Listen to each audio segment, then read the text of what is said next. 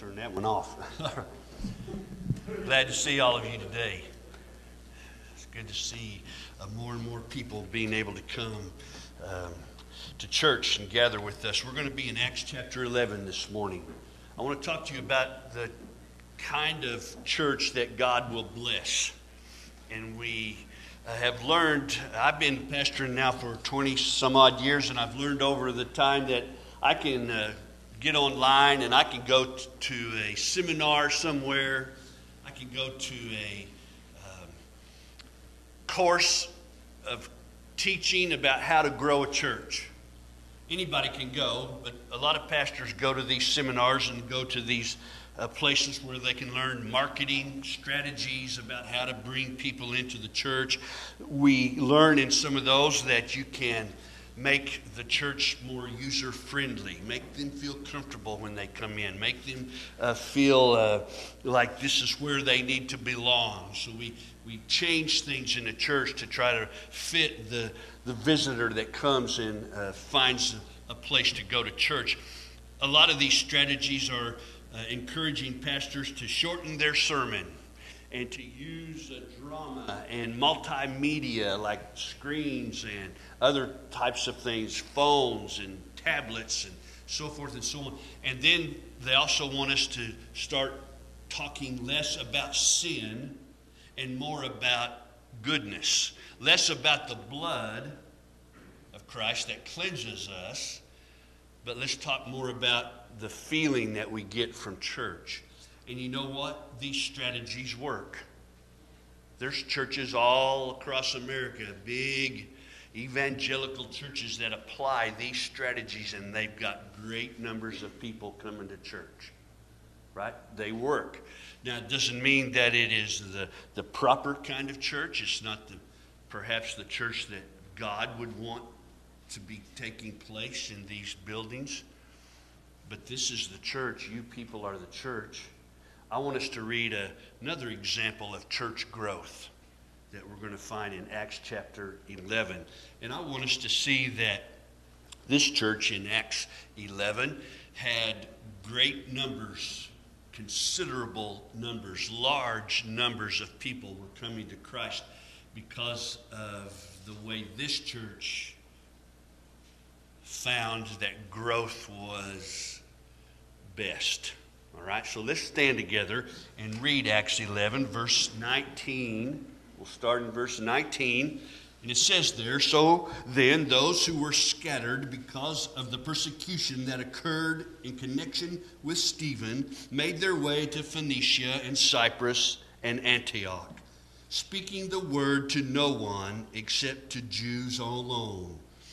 Verse 20, "But there were some of them, men of Cyprus and Cyrene, who came to Antioch and began speaking to the Greeks." Your Bible there might say Hellenistic Jews. "Preaching the Lord Jesus." Verse 21, "And the hand of the Lord was with them, and a large number who believed turned to the Lord. The news about them reached the ears of the church at Jerusalem, and they sent Barnabas off to Antioch. And when he arrived and witnessed the grace of God, he rejoiced and began to encourage them all with resolute heart to remain true to the Lord. For he was a good man and full of the Holy Spirit and of faith. And considerable numbers were brought to the Lord. And he left for Tarsus to look for Saul. And when he had found him, he brought him to Antioch. And for an entire year they met with the church and taught considerable numbers. And the disciples were first called Christians in Antioch. Now at this time some prophets came down from Jerusalem to Antioch, and one of them, named Agabus, stood up and began to indicate by the Spirit that there would certainly be a great famine all over the world. And this took place in the reign of Claudius. And in the proportion that any of the disciples had means, each of them determined to send a contribution for the relief of the brethren living in Judea. And this they did, sending it in charge of Barnabas and Saul to the elders. Let's pray. Father, help us to see the church that you want to grow and the church that you will bless. And Father, help us to follow this great example that you've given us this morning. And Lord, let us see you reign here in our church and in our world again, Lord. In Jesus' name we pray. Amen. You may be seated. Thank you. You know, this church here did not do a demographic study and take marketing strategies to the masses of people living around the church. That's not how they grew their church. No, it tells us right there in verse 21 how they grew their church, and the hand of the Lord was with them. This is a church that God was blessing. This should be the aim of our church here at Aaron Springs. Let's discover together what this church at Antioch did. You know, these principles that I'm going to bring out to you today from our text have to deal with numbers. It's not always numbers that are evidence of God blessing a church. Okay? He doesn't always grow a church with numbers because he's blessing it. Right? And it would be a mistake for us to think that God only blesses churches that are growing. Right?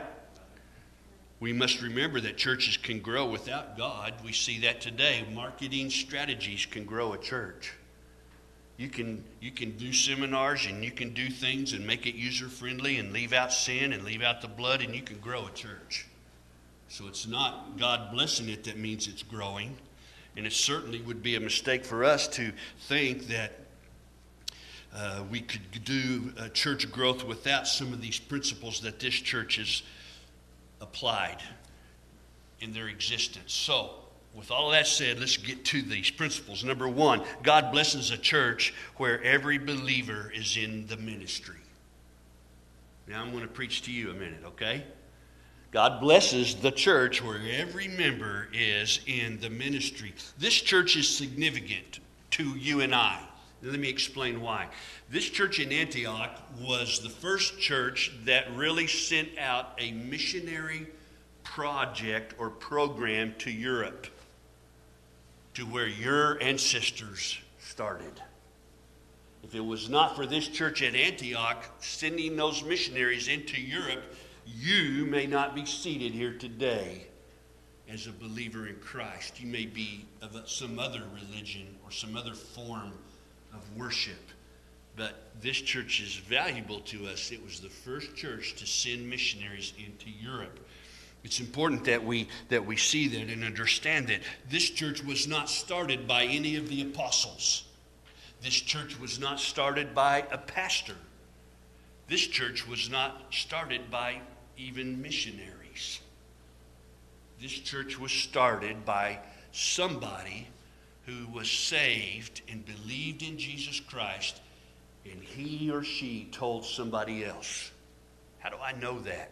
Look in verse 20 with me again. Or let's start over in verse 19. So when those who were scattered because of the persecution that occurred in connection with Stephen. Now what is he talking about? Remember, Stephen was martyred for his faith, and the Romans and the Jews began to persecute the Christians, and they had to scatter for their life. When that took place, let's read on. Some made their way to Phoenicia and Cyprus and Antioch, speaking the word to no one except to Jews alone. But there were some of them, men of Cyprus and Cyrene, who came to Antioch and began speaking to the Greeks, also preaching the Lord Jesus. They weren't preachers, they weren't missionaries, they were on the run for their life. And they came into the city of Antioch, and they just began to share what they knew about Jesus with people they met on the street, with people they bought food from, with people they rented a home from, with people they worked with, whatever the case may be. That's how this church in Antioch started. Isn't it interesting that God didn't tell us their names? He told us where they're from, Cyprus and Cyrene, these men who spoke Jesus to everybody, but he didn't tell us their names. I wonder why God left their name out. Here's what I think. I think he left their name out so that you and I wouldn't put them on a pedestal. And we wouldn't say, oh, I couldn't do what so-and-so did. He's heroic, and I'm not that way. I couldn't go around speaking Jesus to everybody I meet like those guys did because we're just not allowed to do that here. Or maybe I don't know enough, or maybe it's just that I don't really care enough. You see, God didn't tell us their names for a reason, because he wanted you to know that they were simply common men like you and I, living in a world, and they just took time to tell people about Jesus. That's how the church at Antioch got started. Isn't that a great picture of what God would want us to do today as well? Telling people about the gift given from God the Father to us, his beloved Son. God blessed this church. Why? Because these men were exercising their gifts, right? There's a verse in 2 Corinthians chapter 9, verse 6. It says this, "Now this I say, those who sow sparingly will also reap sparingly. And those who sow bountifully will also reap bountifully." God's not talking about wheat seed or soybeans or alfalfa, is he? He's talking about souls.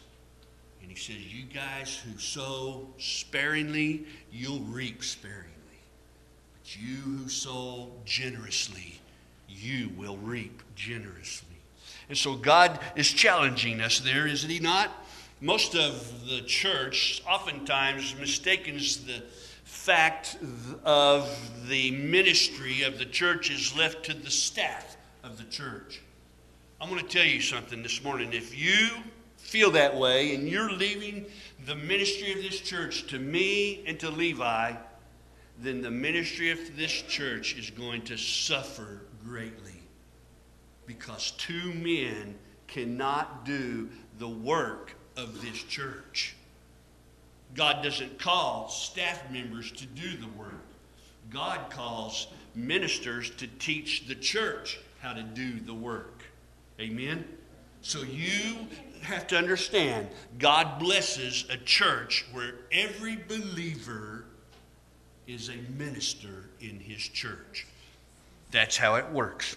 When the church fulfills its obligation to share the gospel around where they live, then the church will be blessed by God and the church will grow. Point number one. Point number two, God blesses a church where Jesus is proclaimed. Look in verse 20. "But there were some of them, men of Cyprus and Cyrene, who came to Antioch and began speaking to the Greeks also, preaching the Lord Jesus." Antioch was the third largest city in the Roman Empire at this time. Rome, Alexandria, and Antioch. Over 500,000 people lived in Antioch at that time. Antioch was a melting pot of culture and race. Kind of like the United States, isn't it?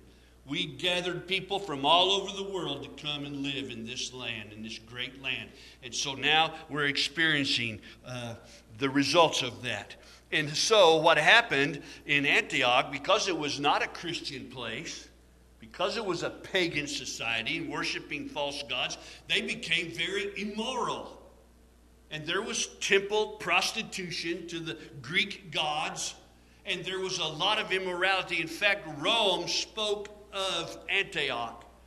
And it said, some of the writers of Rome said, Rome is being corrupted because of the immorality found in Antioch. So Antioch was a terrible place to live morally. All right? It was a great place to find whatever you needed whenever you needed it. It had many avenues to all roads of the world, all places to go. People could get anything they wanted in Antioch, and it became a very immoral place. What a strange place for God to plant a church and not use a missionary or an apostle or even a preacher to go there. God simply started it with a group of men who told others about Jesus saving them. The simple message. The message didn't need to be changed, didn't need to be adjusted, didn't need to be watered down. It simply needed to be shared. So here's what happens. Barnabas shows up, and he sees the grace of God, and he rejoices. Amen. He sees a church beginning to form. He sees people's lives being changed. You know, you cannot see grace. It's kind of like the wind. Jesus used the wind to describe the Spirit of God. We can't see that. The same way we cannot see God's grace, but we do see the evidence of God's grace. Think about this. Wherever the gospel is taken, there is a tremendous impact in the lives of the people. So you cannot see the grace, but you can see the evidence of the grace. Right? And so wherever the gospel's taken, people's lives are changed. And that's a powerful impact and testimony about the gospel of God. The message could be the same in the jungle of Africa as it could be right up here in Wall Street, New York. The same message can reach those different cultures of people. The same message can reach into the ghetto as it can reach into the palace. The same message of Jesus. The point is this. God says, tell the message and I will bless it.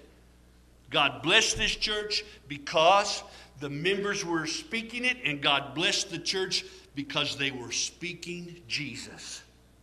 Right? They weren't even necessarily preaching him. They were just telling of Jesus Christ and what he could do. God blesses a church like that. God will bless a church where everyone is welcome. Notice this. But there were some of them, men of Cyprus and Cyrene, who came to Antioch and began speaking to the Greeks, also preaching the Lord Jesus. And the hand of the Lord was with them, and a large number who believed turned to the Lord. Now, the news about them reached the ears of the church in Jerusalem. Now, what's going on here? The church in Jerusalem is saying, hey, there's something happening in Antioch. And we better keep our thumb on it, or it could get out of control. We don't really know what's going on up there, but apparently there's some great movement, and we need to make sure that they're doing it correctly. So what do? They send Barnabas. They said, Barnabas, go check them out. Keep them straight. Make sure they're not teaching false things, and make sure everything is right in a good old Okie word, hunky-dory. Make sure everything's hunky-dory, right? So Barnabas goes, and what does Barnabas find? Barnabas sees the grace of God being exhibited in the lives of the people. And what does Barnabas do? He says right there in verse 23, he rejoiced. Now, he probably went there with the intention of setting these guys straight and curbing some of the things they were doing because of this explosion of people that they heard about. It can't be right, amen. It couldn't be right for a church to explode like that. So Barnabas goes with the intention of keeping things squeezed in properly, and when he got there, he saw the grace of God, and he rejoiced. Let me ask you a question. When someone walks in your church building and they don't look like you and they're not dressed like you, let's say it's a new convert and he's 20-something years old and he's got long, dirty hair and he's got a ball cap on backwards and he's got holes in his t-shirt that's dirty and his jeans that are filthy. And he's barefoot. And he don't smell like you. And he don't look like you. But he's coming into your church and he sits on your pew. And the music starts and this young man stands up and raises his hands in worship. What do you think of him? Do you grumble a little bit? I wish he'd clean up. I wish he'd put on some good clothes. I wish he would do something different. Or do you rejoice? Barnabas went to Antioch, a place full of immorality and Greek people. He's a Jew. And he went among the Greeks. And what did he do? He rejoiced when he saw different people and different lifestyles and different dress and different things all falling under the authority of the Holy Spirit of God. God blesses a church where everyone is welcome. Amen? Every member is a minister.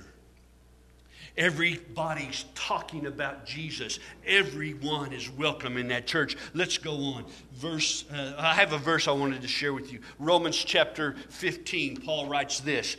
Now may the God who gives perseverance and encouragement grant you to be of the same mind with one another in accordance to Jesus Christ, so that with one accord you may with one voice glorify the God and Father of our Lord Jesus Christ. Therefore accept one another, just as Christ also accepted us, to the glory of God.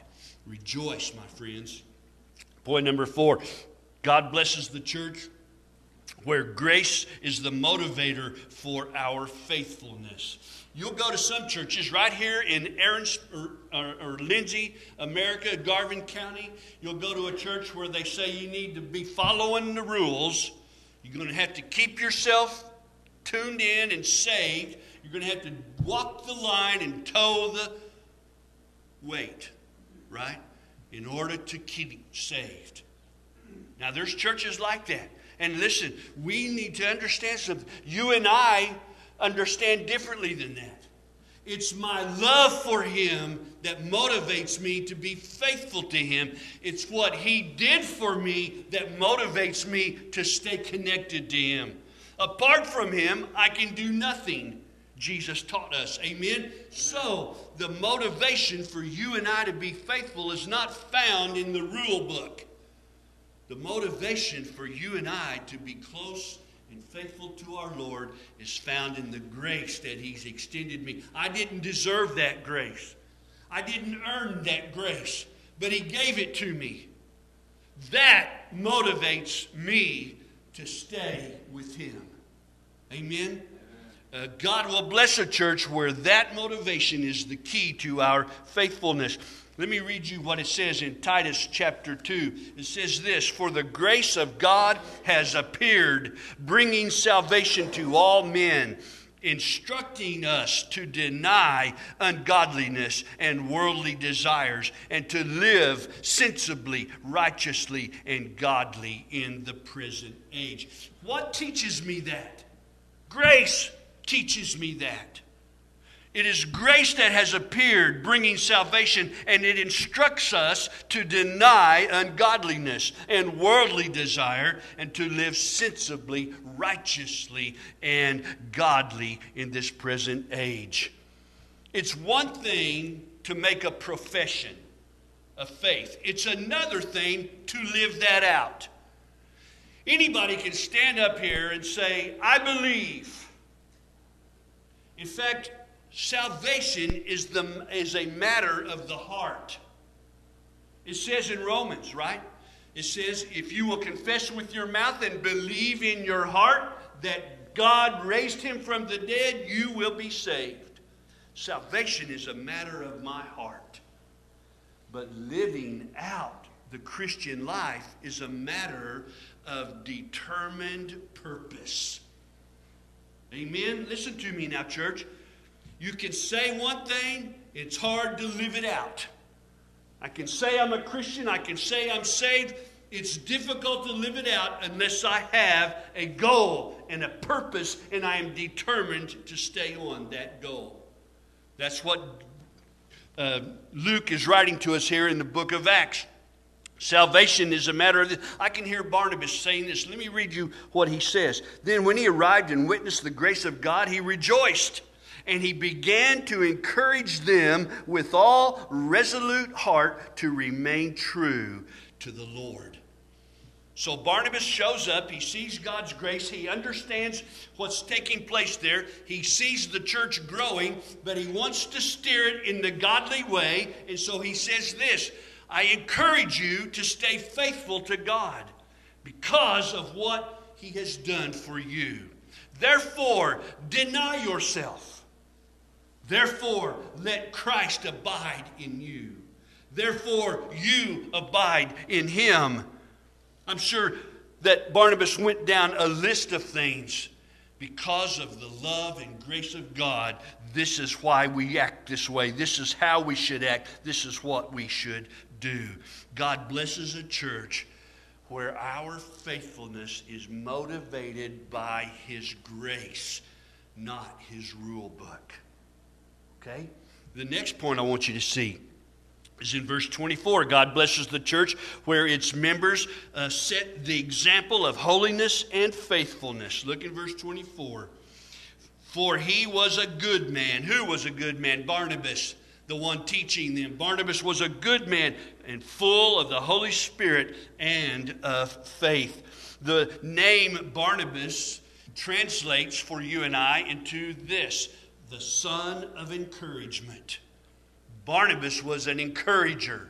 Barnabas was a lifter of people. Barnabas was a man of integrity. Barnabas practiced what he preached. Barnabas was full of the Holy Spirit. This is why he was good. The church was growing to the point now of needing help. And so what does Barnabas do? Verse 25 tells us, and he left for Tarsus to look for Saul. And when he had found him, he brought him to Antioch. And for an entire year, they met with the church and taught considerable numbers. And the disciples were first called Christians in Antioch. Saul and Barnabas taught the church and lived it in front of them, men of holiness and faithfulness, setting the example. What good does it do for your church to live that life, and then one of us go out and one of us try to witness to someone in a peculiar place, doing peculiar things? What will that man think of the church? Right? We have to all set the example of Christ in living a holy life. It destroys testimony. I don't know how many times I've heard people say, I don't go to church because of so-and-so. Hey, that's an excuse. I understand that. But oh, so-and-so must have done something. Instead of loving him or forgiving him or helping him, he must have done something to bend that guy the wrong way. That's where we have to be careful. That's where we have to live a life of holiness and faithfulness before our society that we are among. All right? God blesses a church where its members, its believers, set examples of holiness and faithfulness. Number 6, 2 more. Bear with me. God blesses the church where his word is being taught. Verse 26, and when he had found him, he brought him to Antioch for an entire year, and they met with the church and taught considerable numbers. This is where we read that the Christians were first called Christians. Now, what does that word mean? Well, it means Christ men.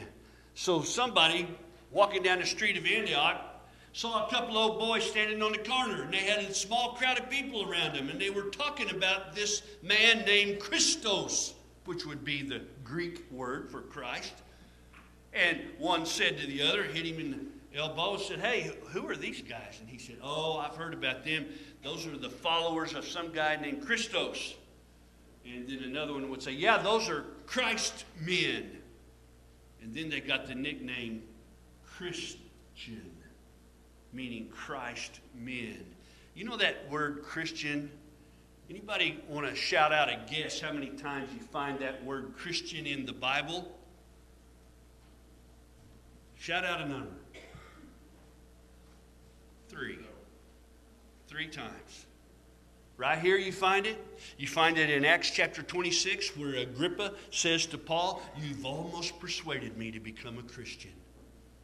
So you find it here in Acts 26, and you find it in 1 Peter 4 where Peter says, do not be ashamed of the suffering you're enduring for being a Christian. 3 times in the Bible we find the word Christian, Christ men. Wouldn't it be a great compliment today for somebody to call you a Christian? That you represent Christ? You are a follower of Jesus Christ? It would be a great compliment for us. It's becoming less and less common because now Christians are being targeted, and we really would rather dodge that persecution, and so we just kind of lay low under the name Christian. We don't go around boasting about it. We don't want to wear our big T-shirts anywhere talking about Christ. We just kind of dodge the issue. But these men weren't. They were standing on the corners, speaking to small groups of people, representing Jesus Christ, and they were known and classified as Christian. What a great example for you and I to follow. What is the point of that? The point is God blesses a church where His Word is being taught. Well, what happens when His Word is being taught? Lives are changed because of that. When you go to Sunday school, which we'll talk about that in a moment. When you go to Sunday school or you come to church and hear a message or you read and study your Bible at home yourself, it is not for the purpose of you channeling information into your soul, spirit, and body. It is for the purpose of changing you. This is what the Bible is for. It's not so that I can gain knowledge about the Bible. It is so that the Bible, God's Word, would change my thinking. It would change my speech. It would change my dress. It would change the way I think, my attitude, my character, my actions, my feelings. And what happens is people will notice that. That's the idea of Bible study, is that you are changed by it, so that others would notice this change and be curious about it, and then you have the opportunity to testify and tell them of the great news of Jesus Christ. God will bless His Word where His Word is taught. Amen? And practiced. So God blesses a church where everyone is a minister. God blesses a church where Jesus is proclaimed. God blesses a church where all are welcome. God blesses a church where grace is our motivation for faithfulness. God blesses a church where we all set the example of holiness and faithfulness. God blesses a church where His Word is taught. The last one, God blesses a church where the believers are devoted to giving. Look in verse 27. Now at this time there were some prophets who came down from Jerusalem to Antioch, and one of them, named Agabus, stood up and began to indicate by the Spirit that there would certainly be a great famine all over the world, and this took place in the reign of Claudius. And in the proportion that any of the disciples had means, each of them determined to send a contribution for the relief of the brethren living in Judea. And this they did, sending it in charge of Barnabas and Saul to the elders. I want you to notice something. There were no posters around their buildings that had a goal of a number on it like we do in ours. We have a goal of a new offering out here in our foyer, with a goal for the Annie Armstrong offering, or the what was it? Lottie Moon, thank you. Or Easter offering or summer offering. Hey, we always are asked to give money. But this church wasn't pressured. They just said there's a need. There was not a program. There were not envelopes in your bulletins to put money in. They just said there's a need. And guess what? The church stood up and met the need. It says the disciples did this. The preacher didn't push it. The deacons didn't push it. Nobody pushed it. Just the disciples stood up and met the need. God will bless a generous church. God will bless a church that gives. I'm not saying you don't. Listen, many of you work at that clothes closet down there.